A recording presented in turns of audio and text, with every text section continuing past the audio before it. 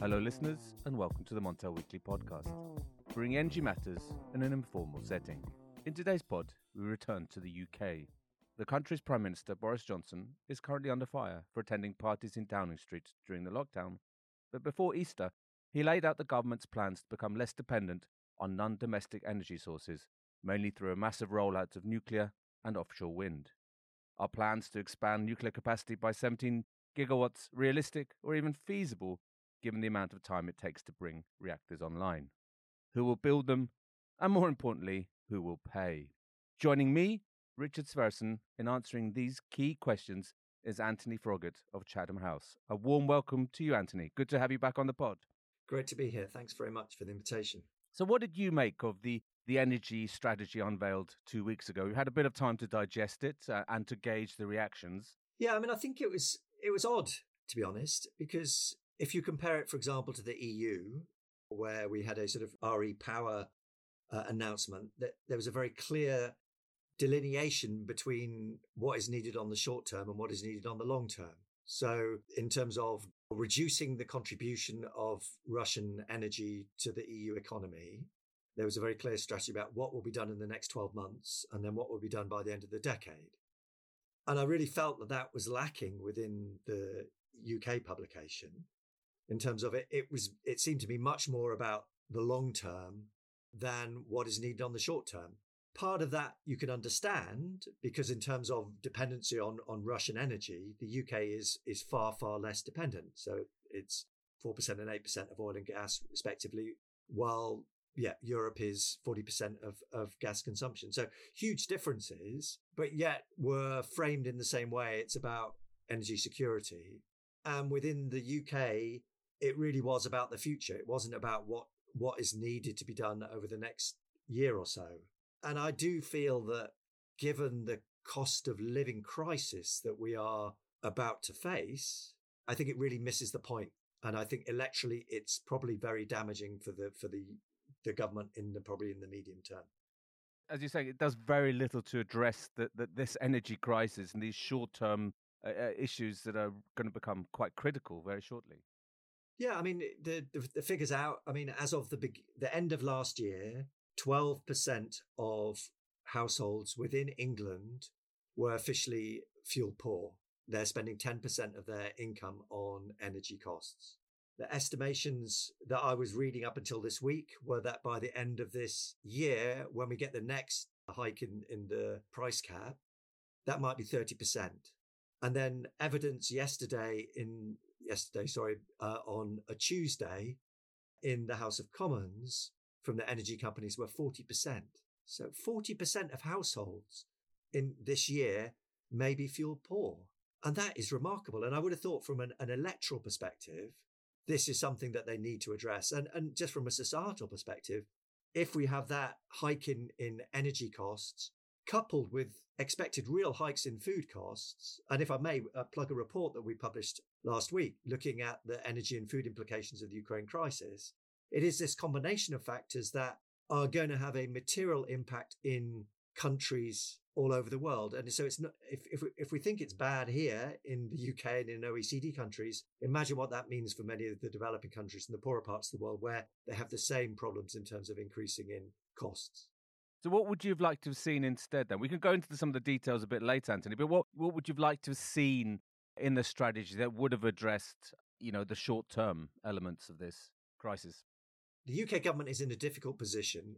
It doesn't really run the energy industry, does it? It's run by the private sector. So it has to cajole, encourage, regulate the companies, but also encourage society to change in terms of behavioural shifts. So, I think, again, if we compare to the EU, in the EU's proposal, they said, for example, that they would encourage, or part of their energy saving strategy was to get households to turn down their heating by 1 degree. And that would save, they said 10 billion cubic meters of gas every year. Obviously, saying that and then doing it is different things, but the intent is that in the next 12 months, that's what they will do. So you'll have to have a mass publicity campaign, etc., to ensure that happens. So there wasn't anything like that in terms of we need to encourage behavioral shifts. There was some expectation there'll be a reduction in VAT on insulation and heat pumps. But again, it needs to be more specific. So you can do issues such as that to reduce the cost of insulating homes. Obviously, insulating homes and insulating buildings is the real win-win. I mean, we're talking about energy security. We're talking about the cost of living. We can't forget the sort of the third pillar of the trilemma in terms of climate change and environmental protection. And demand side measures are the one action that addresses all of those three things simultaneously. And so absolutely should be the priority, but there isn't yet. We need money behind it. And it really is one of these issues that has a high upfront costs and then, a relatively long payback time. But obviously with higher energy prices, that payback time is significantly reduced. So we have seen this government, and to be fair, all governments really failing in this area. There's schemes to encourage efficiency and green home schemes, et cetera, and these just aren't learned from, and we're not seeing these being deployed at the scale necessary. And of course, by the time a lot of these policies have been implemented, or in the current energy strategy, the energy crisis will, to a large extent, be over, or at least the current one. Potentially, there may be others on the way. But if I can just go through the details of the strategy, I mean, they're incredibly ambitious in terms of nuclear rollout, Anthony. Do you think this is A, feasible, and B, possible to pay for this? I mean, financially viable? Try not to be too cynical on nuclear, but we have been here before. I mean, we can look back 5 years, Cameron was talking about rolling out. We can look back, Tony Blair, the 2000s was, what was the phrase? The new dawn of the nuclear industry. You can look back to Thatcher. She was saying we're going to have a whole fleet of new reactors. So there is a historic set of announcements by prime ministers of Labour and Conservatives that says we want to support the expansion of the nuclear industry in the UK, and it doesn't happen. And again, I think that's partly comes back to the point that I made before in terms of it isn't the government that controls these sectors, it is the private sector. And so I do find it a bit odd when the government says we haven't had consistent support for nuclear, which is why we're in this situation today. Governments have been supportive of it, but the support that industry needs, treasuries aren't tending to be willing to do. So maybe that will shift. But yeah, I mean, it is a economic question. Obviously, the issue with nuclear power is the very, very large upfront costs and long construction times and lengthening construction times. So every one of the reactors, I mean, Hinkley now, what was the quote? Wasn't it by the head of EDF at one point that we'd be cooking turkeys at Christmas in 2017 or 18? I can't remember which year it was, but I mean, we're a decade late again. And yeah, it's the costs have gone up. So yeah, it isn't very good. And if you're a investor, you're looking at that and going, that's not a very good bet. And in particular, when the costs of the alternatives are falling. And for me, that's the question about what we're seeing from the energy security strategy is onshore wind. It's known how to do it. We know that it's cheap. It is the cheapest form of renewables, probably, along with solar, onshore solar. And yet it's not really being encouraged. And that's for local political reasons. And I think that's a real shame. Again, if you wanted to reduce dependency on imported energy over this decade, what you do is onshore wind, solar, and you will deliver gigawatts worth of power. What you don't do is say we're going to invest in offshore wind and nuclear, both of which have much longer lead times. So I just do think they got the balance wrong in terms of horizons. And this is due to some internal politics within the Conservative Party and potential local opposition to wind farms. Is that what you're saying here, Anthony? Yeah, I think it's a combination of things. There is the Conservative Party are much more the party of rural areas, and there is some vocal opposition. I don't think it's large vocal opposition, but there is opposition to wind turbines and large-scale solar. And I think that scares the Conservatives. And in terms of the security strategy says, we will not review the planning issues in this area. And clearly there have been occasions that wind has gone wrong and it has been done in a bad way and locals have been affected by it. But you have to change the way in which you approach the planning necessarily than stopping the technology being deployed. I mean, just to say also, offshore wind is a good thing. And what we are seeing is a very ambitious strategy to significantly increase offshore wind. The UK does have a great opportunity in terms of offshore wind. I think there is, real opportunities for the UK to work with neighbouring countries, in particular in the North Sea, in terms of helping to develop that as a regional development that can help energy security here and on the continent, which I think, helps to reduce costs. So I think it also has benefits in that way. I mean, if we return to nuclear and the financing issue, Anthony, I mean, with Hinkley Point C, they had the contracts for a different model. Now I think they've gone to the regulated asset base model.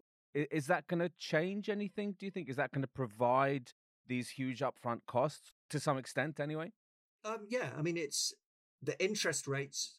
Obviously, if you have a construction cost of tens of billions of euros or pounds, and you then have a relatively long construction period. I mean, from the large Hinkleys at sort of 10 years. So if you can have an approach in which you are getting income during that time, so there is a real advantage for you in terms of the financing of the nuclear power plants. And that's sort of what they are proposing. So I can see that makes economic sense if you're the nuclear builder, but it should be something that is available to all different energy supply options. I mean, it shouldn't be just a special case for nuclear, but we have seen it in other places. But obviously it is one of those issues that who bears the economic risks of construction? Because obviously if current energy consumers are paying for something that they haven't, there is a levy placed on their bills for something that will be built in the future, then there is a certain additional risk for them compared to a model where the constructor is just paying for the construction costs. We've talked about Brexit before on the pod, Anthony, but does this give the government more opportunities to sort of directly subsidise some of these projects? I mean, free from sort of state aid rules? I guess in theory, I mean, my belief has been that the state aid rules from the EU are somewhat legal, but also political. And you can see, I mean, in terms of the UK's record with state aid rules in nuclear, things that they've wanted to do have been done. So, for example, Hinkley is granting significantly more in terms of the contracts for difference that you're talking about than, say, offshore wind is now being proposed. I mean, obviously the cost of onshore wind has fallen considerably while Hinkley is being constructed, but they still got through that approach that enabled them to get Hinkley off the ground, and it's being built under EU state aid rules. So Sizewell, maybe built under the RAB. And again, if the UK had remained within the EU, then I do not think the state aid rules would have stopped them doing what they want in terms of the RAB or any other future build.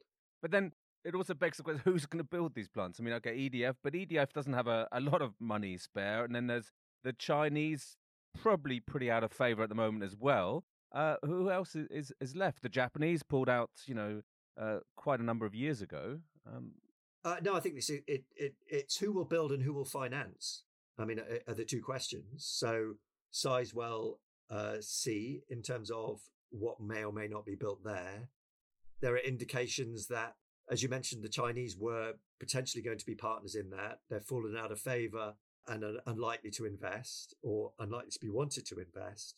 And so there is talking about the EDF putting up 20%, the UK government putting up 20%. So that it still leaves 60%. That finance needs to come from somewhere. So there needs to be a very clear mechanism by which those people that are investing do not feel that they are running an undue risk. And I guess that's a financial risk and a sort of increased guarantee of rate of return on their investment. So that's where the Treasury comes in. And it is interesting in terms of the language within the energy strategy. There is still the sort of caveat is we will build all of these nuclear as long as the economics are favourable. So in some ways, that is the language that we have seen up until now. And again, the proposal is that there be in this Parliament the complete or the final investment decision on a new project. So that's Sizewell. that is what was intended in any case. So I don't see that there's anything different in terms of that more rapid deployment. I thought what was interesting is Rolls-Royce have been saying that they will like to have a decision on the regulatory framework by 2025, and that there could be operation by the end of the decade, so by 2029. Now, I've just seen that in the press. I think that's very fast. Obviously, these are different reactors. These are small modular reactors. These are 200 megawatts as opposed to 1600 megawatts for Hinkley. So they are smaller. I would argue that they're probably not small in the true sense. I mean, it used to be that when we were talking about small modular reactors, they were going to be 50 megawatts, and that you would not quite, but effectively you put them on the back of a lorry, drive them somewhere, put them down, plug them in, and then they go. So you have all of the construction is the serialization of the construction is done in factories so that you can then roll them out much quicker. So this is a bit of a halfway house, but this is what Rolls-Royce are building. So yeah, we'll have to see whether or not that timetable is stuck to, but they need to have Rolls-Royce and other constructors. So who else will build? As you said, we had Hitachi, we've had E.ON, we've had RWE, we've had Japanese, Germans, all of which have proposed building here and have then pulled out. So maybe, one of those projects will be dusted off and start being developed again. But if we come back to Rolls-Royce, I think that's quite interesting. I mean, we're, to go from 50 megawatts for SMRs as small modular reactors, as was proposed many years ago. I remember there being talk of this now to 200. That's, as you mentioned, Anthony, that's quite a sizable jump. You can't fit 200 megawatts on the back of a lorry. And where would you build those? And which sites would they be? The standard nuclear sites that, sort of the Bradwells, the Sizewells, Hunterstons or wherever in the UK? Or these would be the established nuclear sites, or would it be fresh brownfield areas in the country? What's your view here? I mean, I think initially you would see them on the existing sites. I mean, it makes sense in terms of you have the workforce locally with experience, you have the interconnectors, you have the local public support. So all of those reasons, it would be logical to have them close to the existing sites. And I guess if in their vision of a successful future, they would demonstrate those in these existing sites and then be able to more quickly put them into new areas and new regions. But I mean, I think that's some way off. I just want to touch on what you were talking about with offshore wind as well, Anthony. I mean, I think the UK and several other countries across Europe, if not the globe, will be looking to roll out offshore wind quite dramatically in the coming years. But what would this do to supply chains and costs more generally? I mean, could this add to a huge increase in costs or even potentially delays to several projects? Yeah, it always is a challenging thing, isn't it? In terms of if you accelerate your deployment rate, and again, if we look at this within the EU context, their Fit for 55 package has a massive increase in the use of renewables, and that was prior to the situation in Ukraine. And then their new energy strategy has a further acceleration of that. So, the UK, as it's doing wind, as it's doing solar insulation, and as you said, in particular, offshore wind, where we have the UK has a greater focus, then as other countries also seek to do these technologies in an accelerated way, then there is pinch points in terms of the supply chain. I mean, my feeling is that is to some degree inevitable. What we need to have is confidence from the sector and from investors that this isn't a boom and bust approach, and that what they're seeing is, okay, it's an acceleration now, but that acceleration continues, or that rate of deployment continues over the next years and decades. Therefore, we should invest in our supply chain to enable us to meet that demand because, it's going to be there and we can profit from that. So in some ways, that's what we have seen to some degree in the past. If you look at the history of solar power, is Germany in the early part of this century, so that 2002, 2003, put in place the feed-in tariff for the first time. And that saw the boom in deployment of solar, so that it went from hundreds of megawatts to gigawatts to 7 gigawatts, I think, deployment in 2005. 6 and 7, so those years, and then Italy picked up the baton and was doing 7 gigawatts. So within 5 years, you were going from tens to hundreds of megawatts to tens of gigawatts.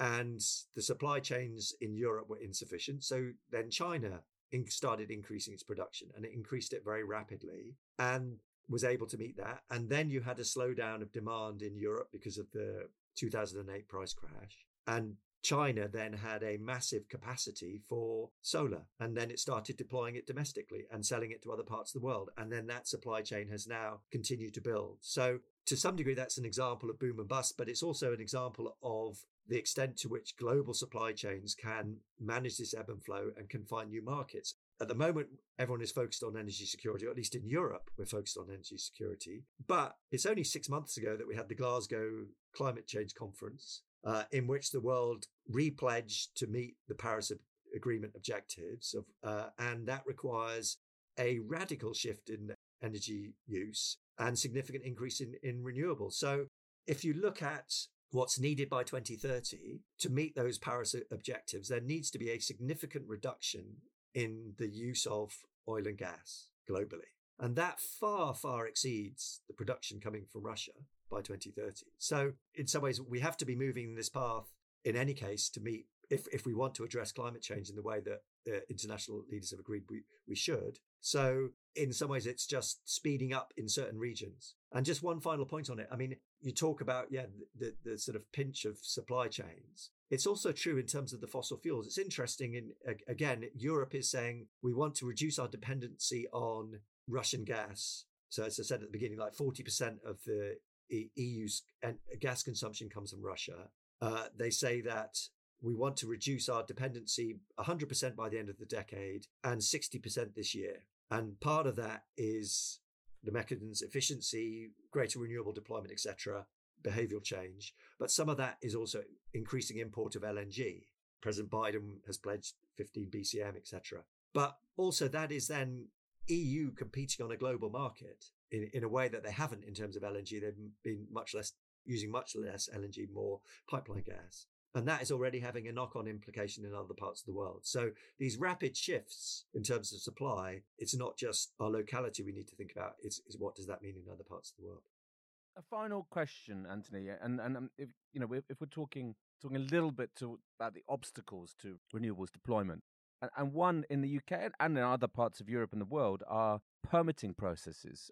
Now, there's been talk even for offshore projects that onshore resistance to it because of either eyesore or the amount of infrastructure that needs to be built on the shore to allow for that to happen. Do you see that in the UK as being an issue, and is the government dealing with that? Again, within the strategy, they talk about accelerating the deployment, reducing the licensing rate for offshore wind. I think they talk about halving it. So clearly there are non-tariff barriers, siting issues, regulatory issues, etc., that affect the deployment of all technologies. And quite rightly, people need to question whether or not this is the appropriate place to put the kit. The logic of offshore wind is in part because it is becoming less visible to people, so people see it as less damaging to the sort of the visual environment. But yeah, it still has to come onshore somewhere. But we also have gas pipelines coming onshore. We have electricity cables coming onshore. So it is part of the issue that needs to be done sensitively, but there needs to be a balance in terms of, okay, well, if we don't do that, what else do we do?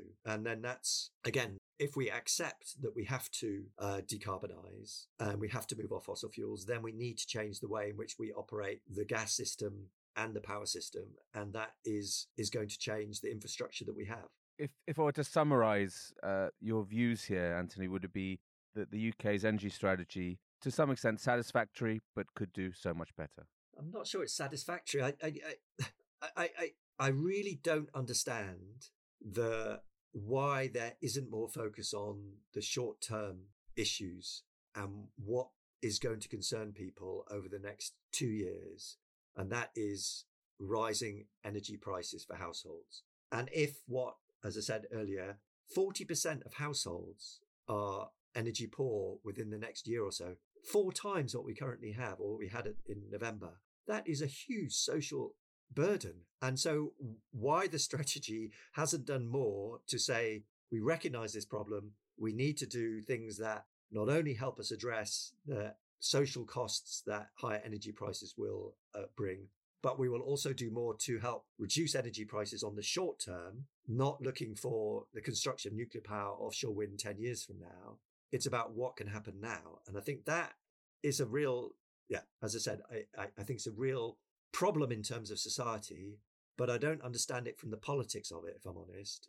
We have local elections in May. Unless that by the time we come round to the next national elections, they're able to bring out more legislation to help people in terms of their energy bills, then I think electorally it's going to be a real problem for them. So the energy crisis, as it deepens, it may force their hand.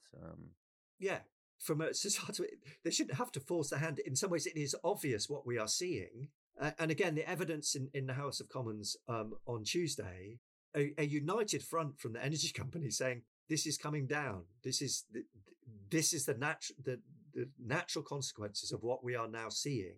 And I don't think anyone believes that the crisis in Ukraine is going to go away soon, even if, by some miracle, war stops immediately. I think there has been a seismic shift in terms of European views of the willingness to be dependent on Russian gas and the willingness to pay for Russian gas in the same way and Russian oil. So, I mean, I think it's interesting just that the shift for a long time, the narrative has been in terms of dependency on Russian energy. Well, we're mutually dependent. We are dependent in Europe on their gas, but they're dependent on our revenues. Russia is dependent on the revenues. But I think there is a new view now that we don't want to be giving money to Russia in the same degrees. And I think it's $1 billion a day is now going to Russia. So I think that shift is significant and I think permanent. And I do think that the EU will continue in its desire to move away from Russian dependency. And I think that will affect us in terms of fuel prices. Then even though we're not part of the EU, we are part of the European price zone for energy. And so I think that is higher prices are probably here for a considerable period of time. Anthony, thank you very much for joining the Montel Weekly podcast. Thanks for the interesting discussion. So listeners, you can now follow the podcast on our own Twitter account, aptly named the Montel Weekly Podcast. Please direct message any suggestions, questions, or, let us know if you think you have a good idea for a guest on the show. You can also send us an email to podcast@montelnews.com. Lastly, remember to keep up to date with all that's happening in energy markets on Montel News. You can subscribe on Apple Podcasts and Spotify or wherever you get your podcasts from. Thank you and goodbye.